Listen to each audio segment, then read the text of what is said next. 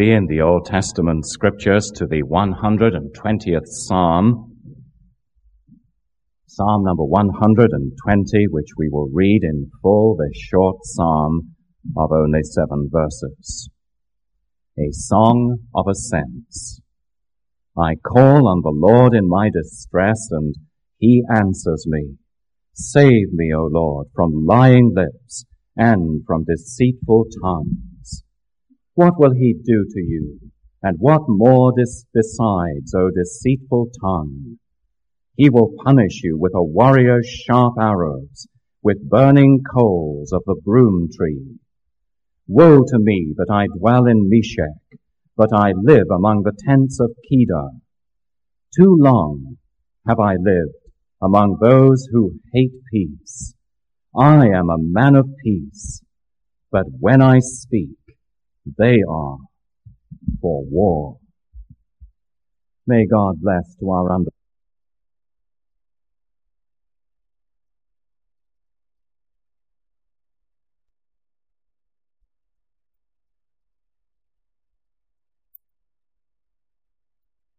Scriptures to the 120th Psalm, Psalm number 120, which we will read in full, this short psalm of only 7 verses. A song of ascents. I call on the Lord in my distress, and he answers me. Save me, O Lord, from lying lips and from deceitful tongues.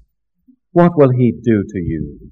And what more besides, O deceitful tongue? He will punish you with a warrior's sharp arrows, with burning coals of the broom tree. Woe to me that I dwell in Meshech, but I live among the tents of Kedar. Too long have I lived among those who hate peace. I am a man of peace, but when I speak, they are for war. May God bless to our understanding this portion of his own inspired word. Now, following a short series of sermons and expositions upon a number of biblical topics during the last several Sunday mornings, we are beginning today a short series of morning sermons and expositions through a portion of the Psalter, the book of Psalms, that is known to us as the Songs of Ascents. And they comprise together Psalms 120 to 134. 15 of these lovely songs of ascents in all. And though we may not preach through the whole body of these psalms at this time, I believe this series, in God's providence, will certainly take us through December and into the month of January. Someone has described these psalms as a short psalter within the psalter. They are songs, evidently, we believe, that were used by the godly Israelites in their pilgrimages from many of the cities and towns where they lived in the land of Israel, up to Jerusalem for the 3 great feasts where every male in Israel was commanded to appear before the Lord. On the occasion of the Passover feast, and later in the year on the occasion of the Feast of First Fruits, when the early harvest was ingathered and brought as an offering before the Lord, and at the end of the year, at the Feast of Harvest ingathering. And this is indeed, we believe, the songbook of the pilgrims as they journeyed their difficult and often dangerous way to worship the Lord in his temple in Jerusalem. Now, all of these psalms are songs, as you will notice. They bear the same title, a song of ascents, and occasionally a song of ascents of David. And they express one and all the deep hunger and thirst for fellowship with God. They have a growing awareness of the value of spiritual things at their hearts. A consciousness that develops as you read these psalms of the sheer privilege and glory of being able to worship the Lord in the fellowship of his people. Now, if you were to ask me this morning, why should we study these Psalms and this particular portion of the Psalter, I would, I think, give you three very brief answers. The first is that they are part of the church's hymn book. Now, we value singing the Psalms, at least I trust we do, and it's one of the great blessings to my own soul of using the Trinity hymnal, the large selections of the Psalms that it includes, that from the best possible source of praise, in the very words that God himself has inspired, we might praise the Lord together. And you see, one purpose of studying these songs is that the more we understand the thoughts of the psalmist, the more intelligently we shall be able to praise the Lord as we turn to these psalms from time to time in our own Trinity hymnal. Another reason why we should study them is surely this, that they faithfully mirror all the range of Christian experience in our own lives. It continually amazes me as a pastor and expositor of the Word of God, how things that happen in my own Christian life are there already mirrored in the Scriptures. The hunger and thirst that the Christian feels, but is satisfied as he comes into the presence of God. The doubt that bedecks our way and is replaced by a confidence as we come and we read in the Psalms how godly men also doubted the presence of God and his help in time of need and were delivered into a large place. The sorrows that we feel, replaced by joy in the Lord, the anguish that our souls undergo, turn to praise to his name. Indeed, you see, to know these Psalms is, as one of the commentators says, to have a key to every dark dungeon in this world. And that's a reason why we should study them together. But the third reason is this, and in many ways it's the most glorious one of them all. They encourage us to praise the Lord more. And it was Augustine in the 4th century in his great Confessions that some of you have read, who said this, that confession of sin all Christians seem to understand, but confession of praise, how few, said Augustine, attend to this. And what we need to do, beloved, as we come to these Psalms on these Sunday mornings, is to say to ourselves, they arise from hearts that are on fire for God. How great God is, and how greatly he is to be praised among his people. And that's why we should study these Psalms together, thirdly. Now I appeal to you this morning as we begin with Psalm 120. Look at these writings. Look at them with fresh eyes.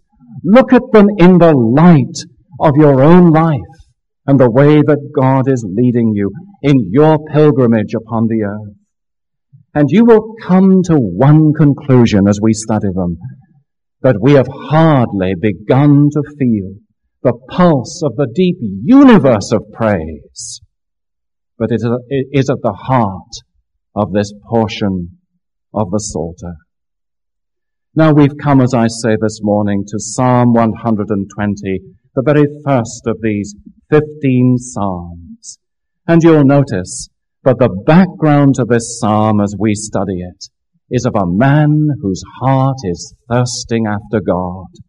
A man who is, as it were, in the wilderness of this world, surrounded by the enemies of God and a hostile environment, who is beginning to take the very first step of pilgrimage toward the Lord, who is beginning to seek after him and long for his fellowship.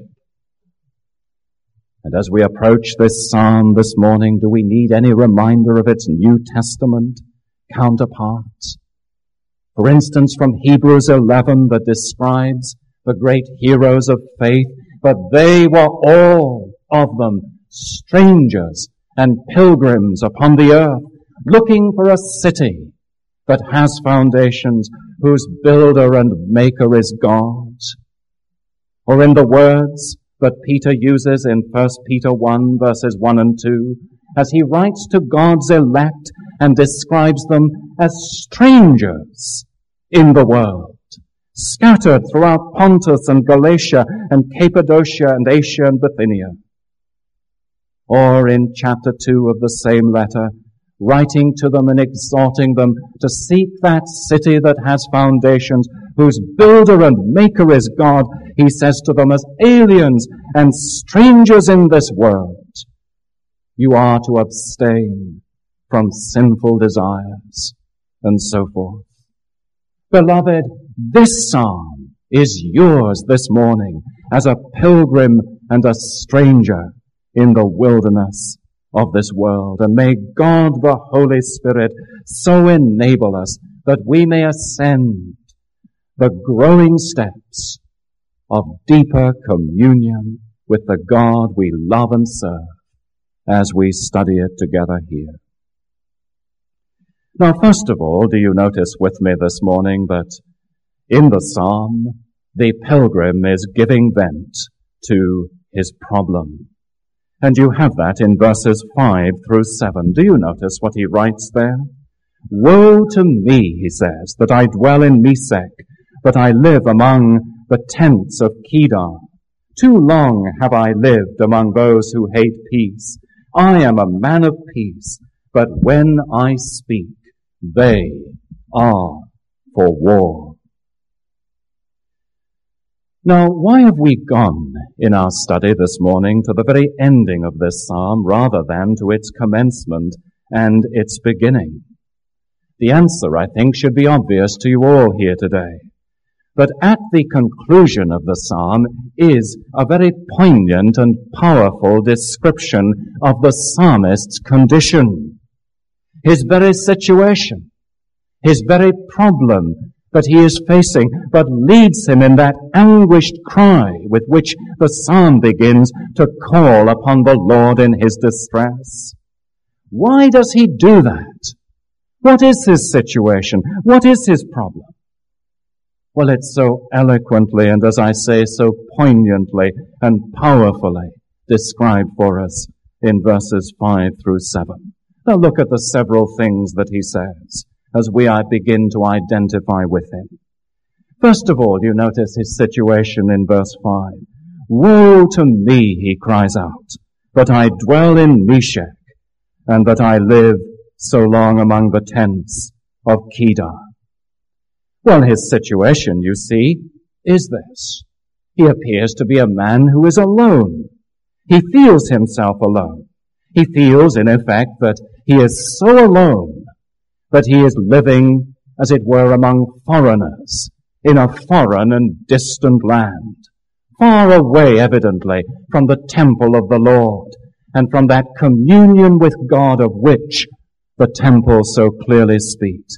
He's a stranger there in these strange and alien parts. He's living among strangers, and he feels himself cut off from God's people, from that sweet fellowship that once he knew and enjoyed and entertained to the full, from the house and temple of God and of his presence at Jerusalem.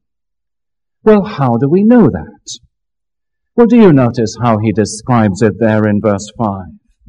He says, woe is me that I dwell in Mesech. Well, what is Mesech? The Hebrew word literally means a prolonging or a continuance.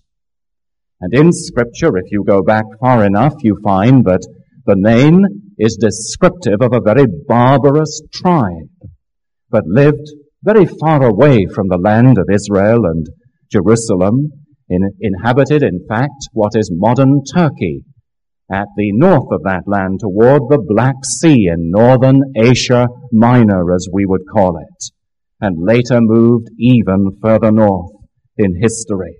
So he's thinking of a people to the very far north, and he's speaking as though he had a long continuance a prolongation of his life as he lived among this barbarous and pagan and irreligious lot.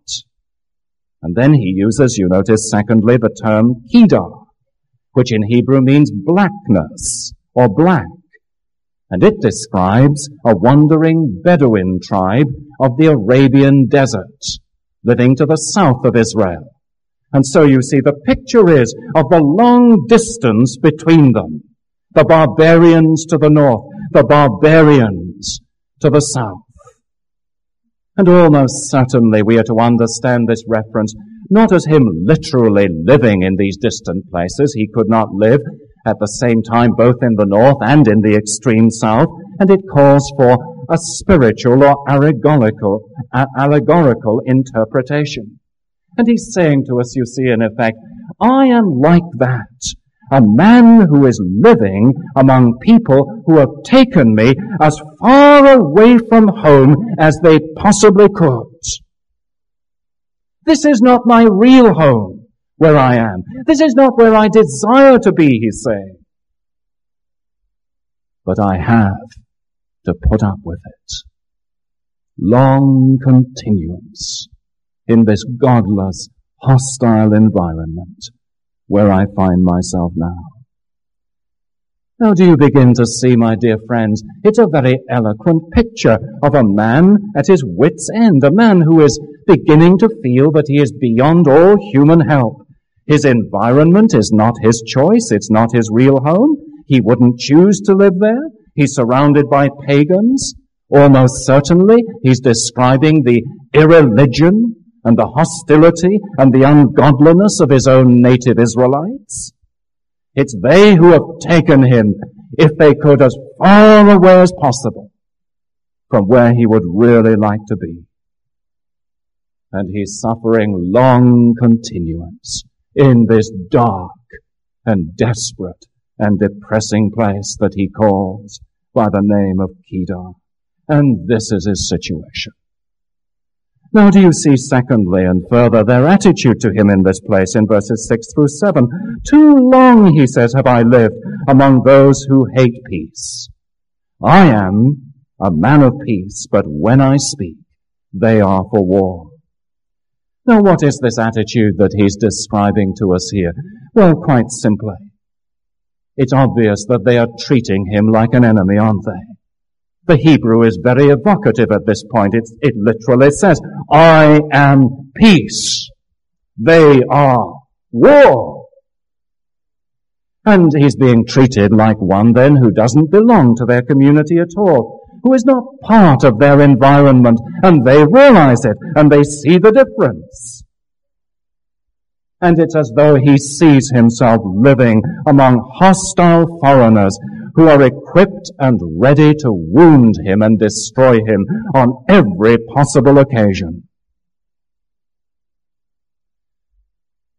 Now do you see what I'm saying to you, my dear friends, this morning? This is not just the psalmist's expression of where he is. It is the expression of where the Christian is in his world today. Nothing has changed, really. The world is still today the same hostile, resentful, persecuting world that it has always been. And we are living ourselves in the midst of this alien and hostile environment that surrounds us almost like a thick and impenetrable darkness. The world is against the church. There is resentment of the way of life that God's people follow. There is opposition to the godly, as we'll see in a moment. And you see what he's describing for us here is what you read of in the Pilgrim's Progress, with which a number of you are very familiar. When Christian and his companion Faithful come, you remember, into Vanity Fair, which is Bunyan's picture of this fallen and sinful world. They pass through its streets and its bustling marketplaces where all manner of the world's wares are on sale. And they are called to by the men of the world, buy this, purchase that. And you remember their memorable reply in Bunyan's words, "We buy the truth." And immediately that fair is drawn to a silence. Its hustle and its bustle cease. Its hubbub stops. The world is arrested by this new and strange and alien way of life that has suddenly come into their midst. And they lay hands on these men and lead them to trial. And it ends with the glorious martyrdom, you remember, of faithful Pilgrim's companion. Now you see what the psalmist is describing is exactly that to us this morning. Figuratively, the distance of the Christian's real home and abode from where he is in this dark and often sinful world in which we live. And do you notice the cry of his heart? It's not nearly expressive enough there in verse 5. "Woe is me," literally, "how wretched I have been," he says, "living in Meshech and living among Kedar's tents." Beloved, it's the homesickness of the godly in the midst of an ungodly world. And it stings him to begin to take the pilgrim's path. Let me ask you this morning, are you there where he is? Are you becoming increasingly ill at ease with your living in this world? Let me say to you that is a good and a healthy thing. It's what we should expect in the life of men and women of God and of you children who have come to believe in the Lord Jesus Christ. You are no longer in your natural environment, but in a hostile environment. And you would not choose to be there if you had any choice in the matter at all. And I want you to notice, beloved, that the very first step in these lovely songs of ascent, that every one of them take us nearer to the presence of God, begins with a man who is increasingly ill at ease in this world. Do you feel the painfulness of this environment this morning? The organized kingdom of the carnal mind surrounding you at every turn, so that you are driven to identify this morning with this godly man who is in a continuous situation, you notice, of warfare, because his strictness of life is being decried by the ungodly. They are attributing wrong motives to his obedience. They are playing true to his face, but false behind his back. There is continual warfare between the world and the church of the living God. And here we are, my dear friends, as a dove in the midst of hawks. Do you feel that pressure upon your life, as Abraham did when he went to Gerar in the book of Genesis and said of the people there, "Surely the fear of God is not in this place"? Or like Lot in Sodom, who vexed his righteous soul because of the misdeeds of that wicked place? Or of John Calvin writing of those true believers in the midst of the medieval darkness of the Roman Catholic Church, as he said of them, they could not live in the midst of the pollutions of that age without great anguish of spirit. This is not my home, but I've had to put up with it. How well we know it and should know it. And it should create in us a deep longing for the sacred place of fellowship to which we come again and again to be renewed and refreshed, living as we do in a home that we cannot call by any stretch of the imagination our own. Now this, you notice, leads to the second great stage of the psalmist's reflection. He not only shares with us his problem in verses 5 through 7, but at the end of verse 2 and through verse 4, you have his persuasion.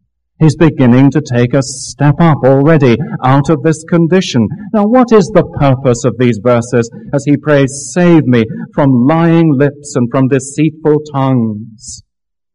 Well, the answer is that he's beginning to ask the question, what can I do about being where I am and suffering what I am undergoing? And as he begins to ask that question, you see, it leads to a growing conviction of his heart and a persuasion that the Lord is fully aware of his situation and will give him a way of dealing with it. Now look with me at what he does say in these verses 2 through 4. You see, notice first that he's not in need of defense against armed foes, but against false tongues. In other words, he's surrounded in these verses by a choking atmosphere of falsehood from which he longs to escape to purer air. Look at what he writes. The tongue, slanderous, flattering, untrustworthy in promises of friendship. And here is this man longing for fellowship with God. Beloved, have you felt this pressure on your own life? In the hostile environment of the world you live in today? Because I suggest to you, there's nothing more appalling and abhorrent to the servant of God in this world than the empty, godless talk that simply dominates the worldling's life.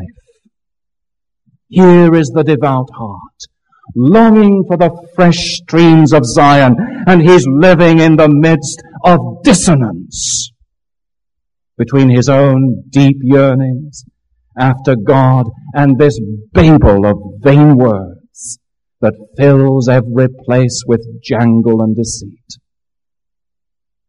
Do you know anything of this today? Can you live again this experience of the psalmist?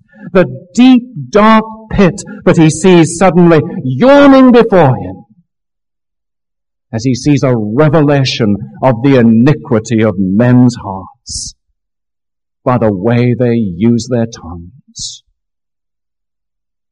Do you sufficiently realize that our speech is not inconsequential? A man's speech, beloved, is an index to the state of his heart. And here is a man living in the midst of a people who know how to use words brilliantly for the devil. And here is the tongue, busy, spoiling, blighting, corrupting, deceiving, destroying, disturbing, unsettling the man of God.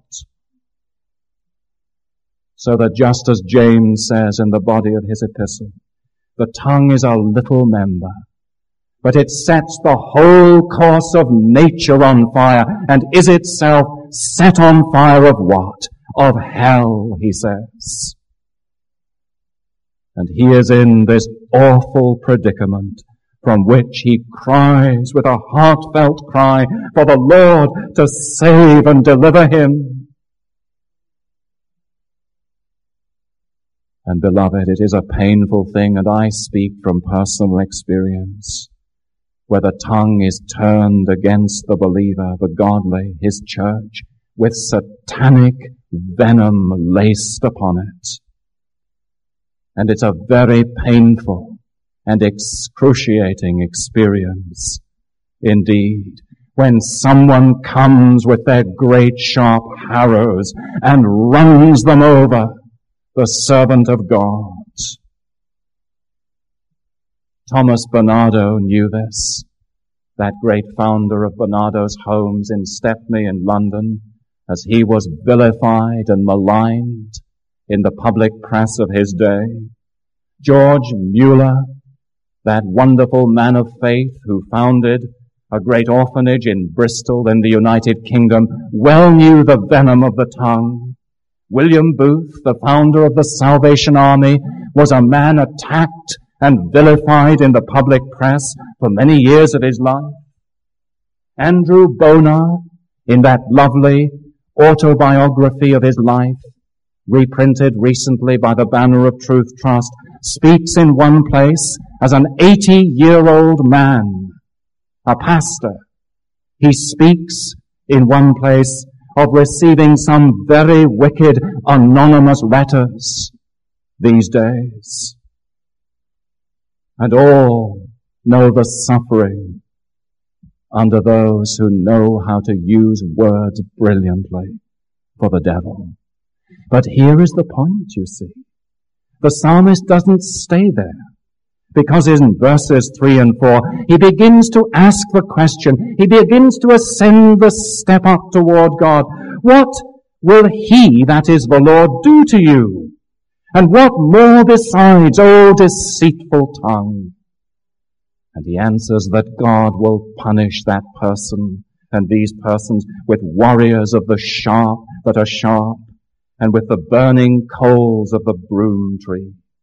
In other words, he is coming to the position of persuasion and conviction that God sees him in that situation, and he is already beginning to take him out of it and to promise deliverance to his much-tried servant in that place. And you see how it comes about. The punishment is condign, if it is anything. It is fitting the crime. The tongue which shot sharpened arrows is itself, says the psalmist, about to be pierced by arrows far sharper of an irresistible mighty one, the Lord. And those coals that burned into this man's soul as he was traduced and vilified and misrepresented, those coals themselves, heated to a white pitch of intensity, would be turned back upon the very heads of those who were his tormentors and perpetrators, and would consume them surely. You see, it's a vivid metaphor in which the punishment is made to fit the crime. The judgment of God, he says, will sooner or later catch up with the evildoer. Now, where does this leave us? Well, it leaves us, you see, in this position, that he begins to realize, perhaps as he's never realized before, but in this hostile and alien environment, the virtues of truth and honor and the outworking of God's justice, these are ideals that are foreign to the world. And if he is ever to be saved in that environment, from those lying lips that are prone to lie, and the deceitful tongue that is running amok and out of control, it is to the Lord that he must look. He needs to cry, you see, for God's help under this detraction and slander, in this ungodly world, amid these hostilities, as his sensitive spirit is bruised by the untruths that are being spoken. His way out of that environment is our way in to the presence of the living God. I read many years ago the words of Augustine, who was a great host to many men through the long years of his ministry in the 4th century. And on one of his great dining tables, he had encarved the slogan, "Whoever slanders absent men may never at this table eat again." But this kind of conviction, the psalmist has realized, is foreign to the world's standards. And he's at his wit's end, and he's beyond human help. And this drives him no marvel into the presence of God at the beginning of the psalm. Look at it, verses 1 and 2. I call on the Lord in my distress, and he answers me. Save me, O Lord. So that we end not with the psalmist's problem, not with his persuasion as he begins to find his foothold again, but with the provision that he realizes the Lord has been making through it all. What is this man to do? What is the Christian man to do in a world in which he has no real home and domicile, who is surrounded by hostility and hurtful words that pierce him like the sharp arrows of the mighty? What is he to do? And the best counsel, beloved, is not to answer back to men, but to look for a better direction and receive the only resounding answer that we can receive in that situation for the troubled soul, by looking to the Lord. Now, do you notice how he does this? And we're drawing to a conclusion. The verbs in verse 1 that in our translation are in the present tense are really in the Hebrew past tense. And everyone is agreed that what the psalmist is doing here is something very significant. He's saying, I have called on the Lord in my distress in times past, even as I am doing still now. And he has answered me in the past. And this is the basis of my conviction and assurance that he will hear and answer me now. Do you see what I'm saying? What Jehovah has done before, says this man, I am confident he will do again. He looks back and he remembers how he has been heard and answered in days before. And he is sure that God will not withhold his hand now. You see, it's in great contrast, isn't it, to what men often do. They say, I have given so often, I've no more to give. But the Lord says, I have given before, therefore I will give again and again and again to you. And his heart, you see, turns to the Lord Jehovah and to the dwelling place of his glory and to the holy house of worship. And already he is being lifted out of his discouragement and out of his problems as he cries to Jehovah for help on the basis that he has cried before and been heard before. But do you notice the second thing? That the heart is fixed where? On Jehovah alone. Not on the failing and fleeting help of men or some human stratagem to get him out of this impenetrable situation. And one of the great things we're going to notice about these 15 Psalms is how each of them, almost without fail, begins with a man whose heart is fixed upon Jehovah. I cry to the Lord, Psalm 120. Look at Psalm 121. I will lift up my eyes to the hills, from whence comes my help. Psalm 122. Let us go up where? To the house of the Lord. Psalm 123. To thee will I lift up my eyes, O thou that dwellest in the heavens. Psalm 124. If it had not been the Lord who had been our deliverer. Psalm 125, they that trust in the Lord. And so we could go on and on and on.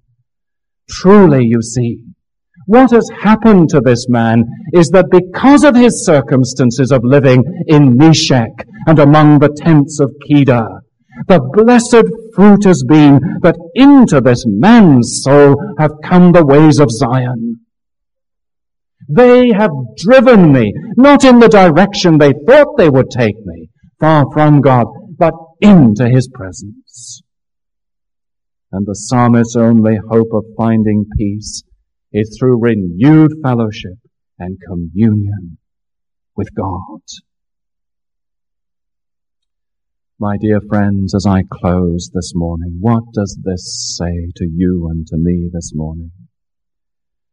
Well, it says that if ever we are to mount these 15 steps of deeper communion of God with God in the songs of ascents, we need to begin here in Meshech, in Kedar, feeling the pressures of a sinful, alienated world that is hostile to the things of God, that's where our longing for God should begin. And that's why I say to you this morning, beloved, worship begins before it begins. Don't think that you can come here on a Sunday morning and turn on worship like you turn on water out of a tap. Worship begins before it begins.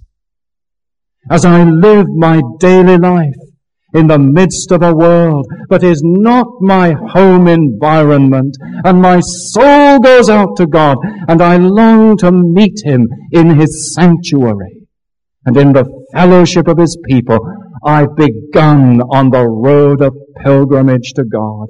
I am deeply desiring with a longing heart that He might satisfy my hunger and quench my thirst. And you know, I think that's the main reason why our worship is so poor very often. We forget that it doesn't begin here in this place, but it begins there with the cry of the thirsty soul. But what it also says to us, and with this I finish this morning, but the Lord is our only resort, isn't He? As the psalmist found so clearly in the body of this psalm, are the wicked surrounding me on all sides?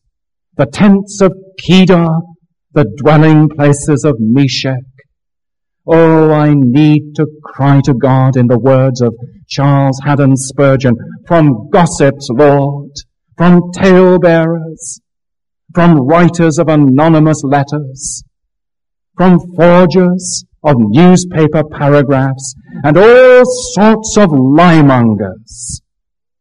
Good Lord, deliver me.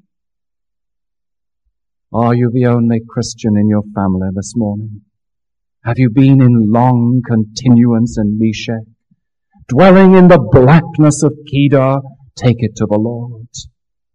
Are there few in the wilderness of this world with whom you can have real Christian fellowship? Call upon the Lord in your distress. Is there someone at work who's making your life miserable in this world and accusing you of things of which you know you are not guilty because you are a Christian?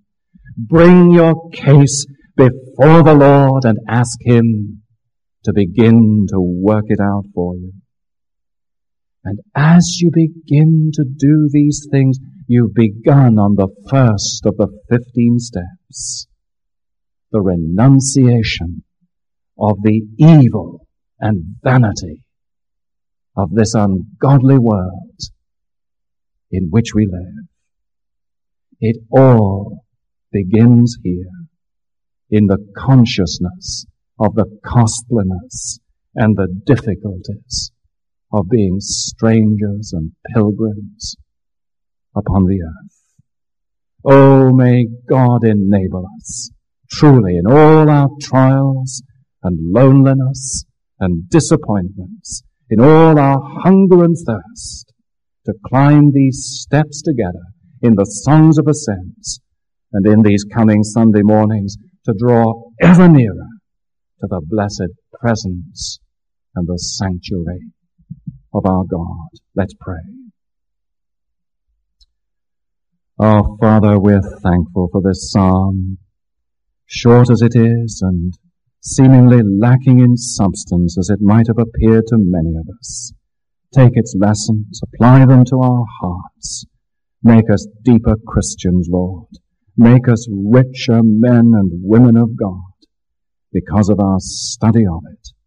For Jesus' sake, we pray. Amen.